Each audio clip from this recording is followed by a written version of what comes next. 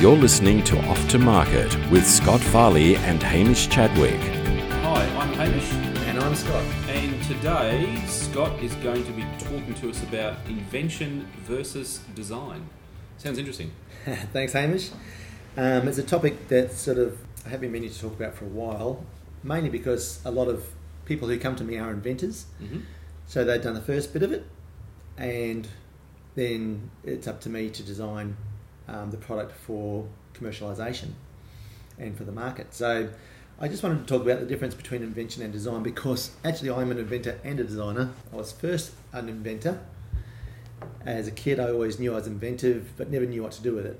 Never knew how to make any money out of it or commercialise it or even make it work. I just did a few things myself, but never really knew how to make commercialise it. So one day I was at a party, and a friend of mine showed me a pair of glasses that he'd bought, and they were designed by an industrial designer. And he explained, this field called industrial design. And so I looked into it, and that was my next path. I threw everything aside that I had and committed myself to university for a number of years, and taught myself, put myself through university and did industrial design. And that allowed me to incorporate my desire for invention and make it commercial. And so what I've noticed over the years, there is a big difference between invention and design. And some industrial designers can't invent. They rely on someone coming to them with the invention, and then they commercialise it, or they make it market ready and address all their manufacturing and aesthetics and safety and ergonomics issues with it. But other people who are inventors can't design. There's definitely a void. Some people can do both, and with what I do, I try and do first to world stuff. The invention part of it's really important for me, and people come to me with ideas only, and an idea is not an invention. A solution to an idea, or a solution to a problem is the invention. The idea is the idea. I think we've spoken about it before. I want to go to the moon. That's an idea. The space shuttle was the invention to get you there. That's a sort of how it works. To me, it sounds like it's two. What you have there, invention and design, you've got two levels of problem solving. So invention is all about solving a problem. Like you might come up with an idea very quickly in the shower or wherever to say, well, there's a human need for this problem to be solved. Yep. But how to make the mechanics of how that works, like for instance, like a car. You might come up with the idea, we need to transport people to and from A and B, and then all of a sudden you've got the problem of, how do you create that? And so that's your job as an industrial, your hat wearing an industrial designer is to solve that problem, is how to produce that. I mean, isolating the problem is probably the idea part of it. Yeah, okay. And generally, the great successful projects we've had here, someone in the field has an issue, and every day they deal with the same issue. That's the problem, and they go, I want my idea is to solve this problem I have at work. That's the idea, and then the invention is a solution to that problem. And then industrial design is all about taking that solution and manipulating it so it's market ready. It's got ergonomic, constraints in it. It's safe. It's manufacturable. It can be packaged and shipped, and all these things that all the other hats come onto it. It's marketable. Obviously it has to be appealing to the market, so it has to have the right colours, feel, shape, weight, quality to make it work on the market. So there's a vast difference between the two. So what I think invention is, and invention, if you're inventing something, you really should still you find the problem. That's your idea. I've got a problem. I want to solve this problem. That's my idea. And then when you go to try and solve that problem, what I do is I set a number of criteria in my mind that need to be solved. It has to, open easily. It has to fit inside a certain hole, whatever. You have to put all these things that really are requirements of the project in your mind. And there might only be 5 of them, just directors. And what I do is I just settle those in my mind, and that takes a little bit of research. Find out what the market wants. Basically find out what the solution of the problem entails, and mark those things down. And then when you have those things in your mind, you memorise them, and everything you see, look, feel, do, interact with, think about, start to just work around those ideas. And so sometimes you can see something, and with those criteria in mind, you can, that actually could work for this, and you just open your mind. It's like when you buy a car, and you never see many of them, then you buy this sort of car, and then you see them everywhere. If you set those criteria up, you'll start to see things that relate to your project, and it really helps to sort of solve the problem in a right manner, because a lot of inventors come to me and they've solved a problem in one way, but it doesn't really suit the market, or it doesn't really solve the problem the way it should. So we just got to go back to scratch again and start again, and really get that criteria correct first, and then redo it in a way that's really going to suit what the problem is, what the need is, and solve it properly.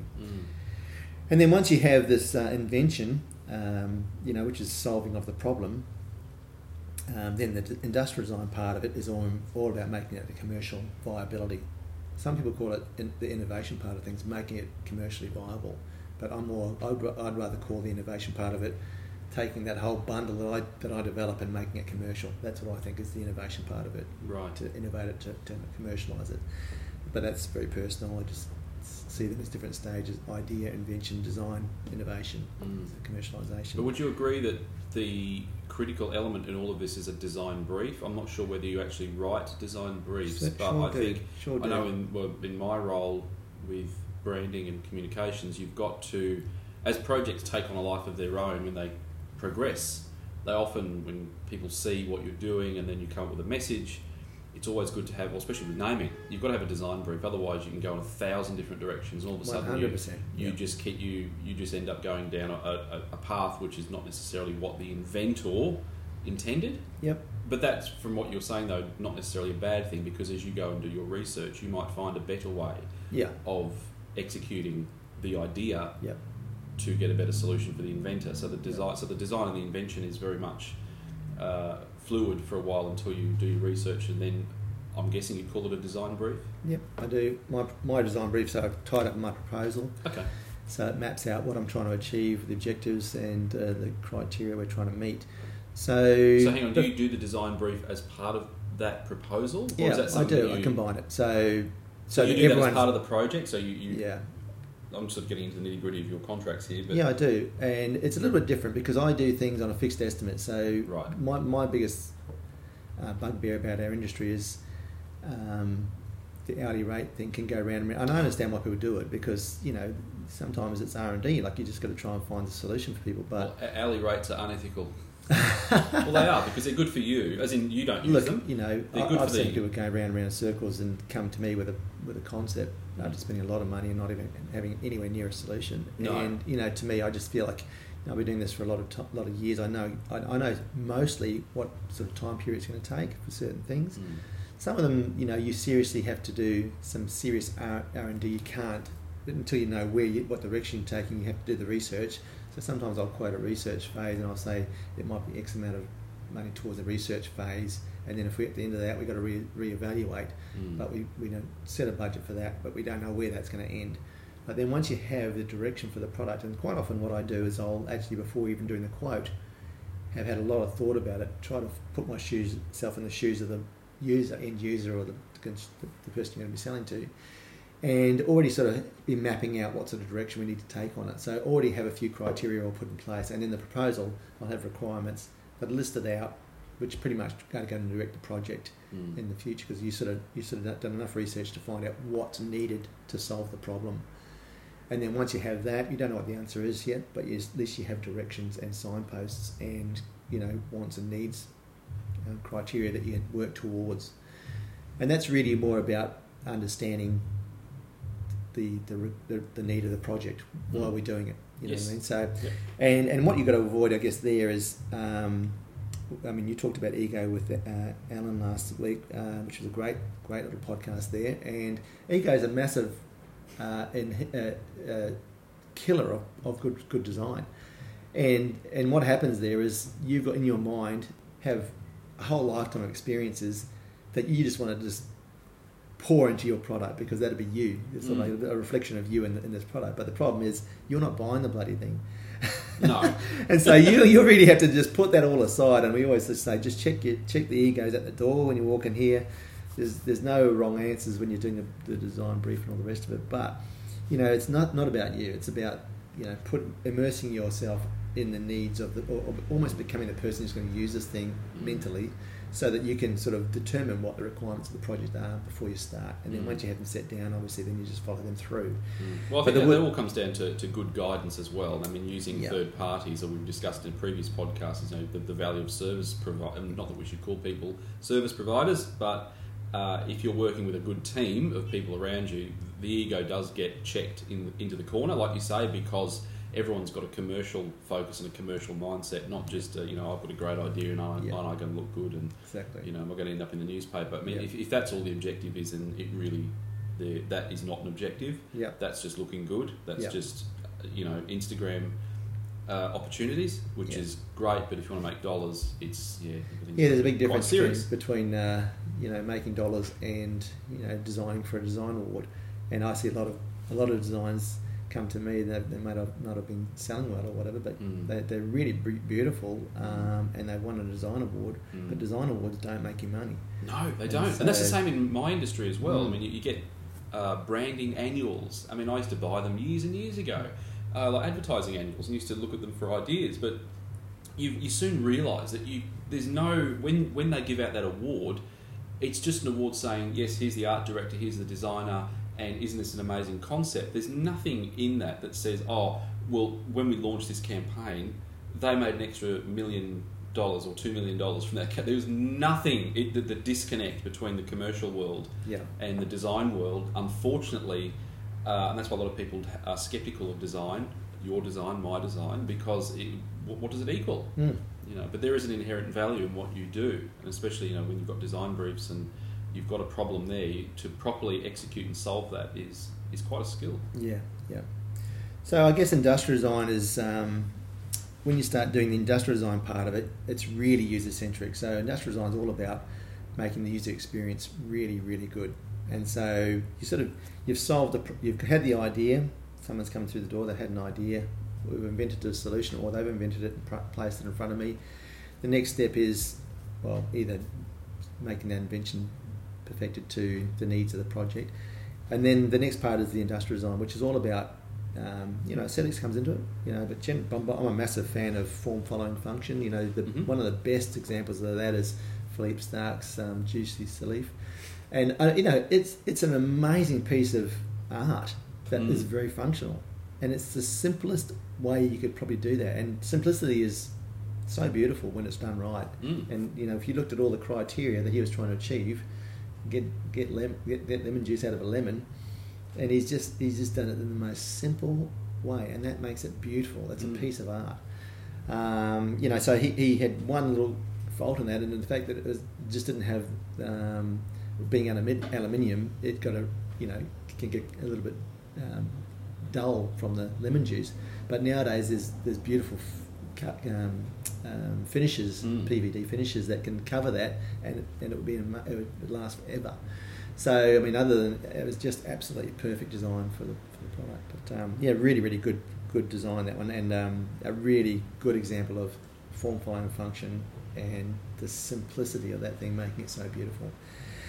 And making things simple is actually the hardest part. You can throw technology at things, throw components and pieces and everything, and you become a very clumsy product that's very expensive, and that suits no one's needs. Your profits and your purchase is the more simple and less complicated that you can make a product. One, the startup's much cheaper. You can always add features later on, or but you've got to stage it up. You've got to start off with your budget, so you've got to design towards that. You're just going to make this thing.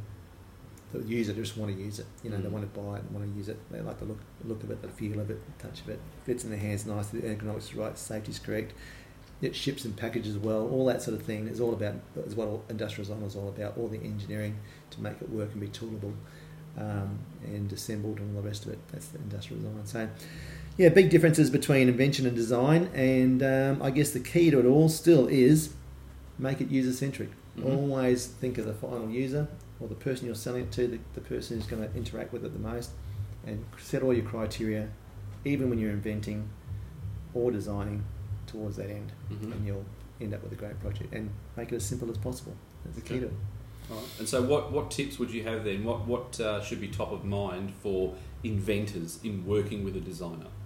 Look, well, inventors working with a designer, I think looking at what criteria they like. My proposal, I always ask the client to look at it and see if they agree with it. It's their first stage of evolution. Mm-hmm. If they look at my proposal and I put a list of criteria that I've gone and researched and figured were correct, and that the inventor, he or she, looks at it and goes, "Hey Scott, you're off base here. I think the user needs this. I've got to readdress that and make sure I'm right." So if you're an inventor talking to an industrial designer and your idea of what you want out of the project is differing vastly from what the industrial designer is talking about, then you probably need to talk about it really early. Mm-hmm. Because if you fail early, it saves money. It's much better to fail really early in the piece, and the design brief is the first start. If it's wrong, it needs to be addressed, and then get it correct, work all the way through. Okay. To try and get that list of criteria you're designing towards needs to be really succinct, correct, and suit your needs as an inventor. So be prepared to have robust arguments. Yeah. That's really what I'm hearing there. I mean, that works for any sort of design. You've got to be able to have that's why you've got to work with clients and suppliers, if you like, who are peers. If someone is seen to be above the other, that's where the disconnect comes in, and that's where you'll get conflict eventually down the road, is because someone hasn't spoken up. And you've got to speak up. I mean, some of the most successful products I've been, or design projects I've been involved in, there's been a huge amount of argument, where someone's got an idea on either side, and you've got to, if you can't argue it, well then it's not worth it. As in, if you can't, you've got to sell the ideas to one another, and sell concepts to one another, and base it on fact rather than just. That's the key. You've got to base it on fact, ego, and competitive natures. People who just want to win an argument. They can just direct it. They might win the argument, but they might not be right. So you really have to base it on fact. You really have to base it on some sort of scientific or research fact that you found, and say, look. And I'm the first to say, look, if I've missed something, and the inventor says to me, look, Scott, I think it should be this way. I've been thinking about this for 10 years because I've been in the industry. It's bothered me for 10 years. I think it should be this way. And I look at it and go, you're right. I would change that brief in a heartbeat. On the other hand, if they're trying to drive, just recently. A client who just had a colour scheme he loved, and at prototype stage I'm letting him go with it, but I know it's a utilitarian product and it needs to be really look as simple as possible. So it's a black and white colour scheme for me to make it suit the market. At prototype level, a bit of colour in there is going to be great because it's going to make it great in the demonstration videos, but eventually I'll work him back into the but also take into consideration there what audiences you're showing that prototype to. So that could be critical. It could be, but not in this situation. But it's an ego-based decision. I really love this colour scheme. Can we put it in there? And I sort of argued a little bit back and forward, and then just gave in on it because I know it's not going to be important at this point. It's going to look better in the video, so we can do that. And eventually, I'll just sort of bring it back around to what the actual market's going to want to see there. And it's nothing to do with me. I don't like black and white more than anyone else. My favourite colour is blue, and we ran a whole lot of scenarios through it. And when I sat back and thought what the market wants, it wants black and white. It's a really utilitarian product. It doesn't need to be flashy. The more flashy you make it, the more it looks like it's doing more than it needs to. It just needs to do one little thing. So this is just a little example, but it's just your needs aren't really important in a project. Unless you're the actual consumer and your needs reflect what the market actually will want. And that's sometimes the case. Great. So for all those budding inventors out there, give Scott a call if you've got any questions. Call Hamish. No, and then I'll tell you to call Scott. Thanks, Hamish. All right, thanks, Scott. You've been listening to Off to Market with Scott Farley and Hamish Chadwick.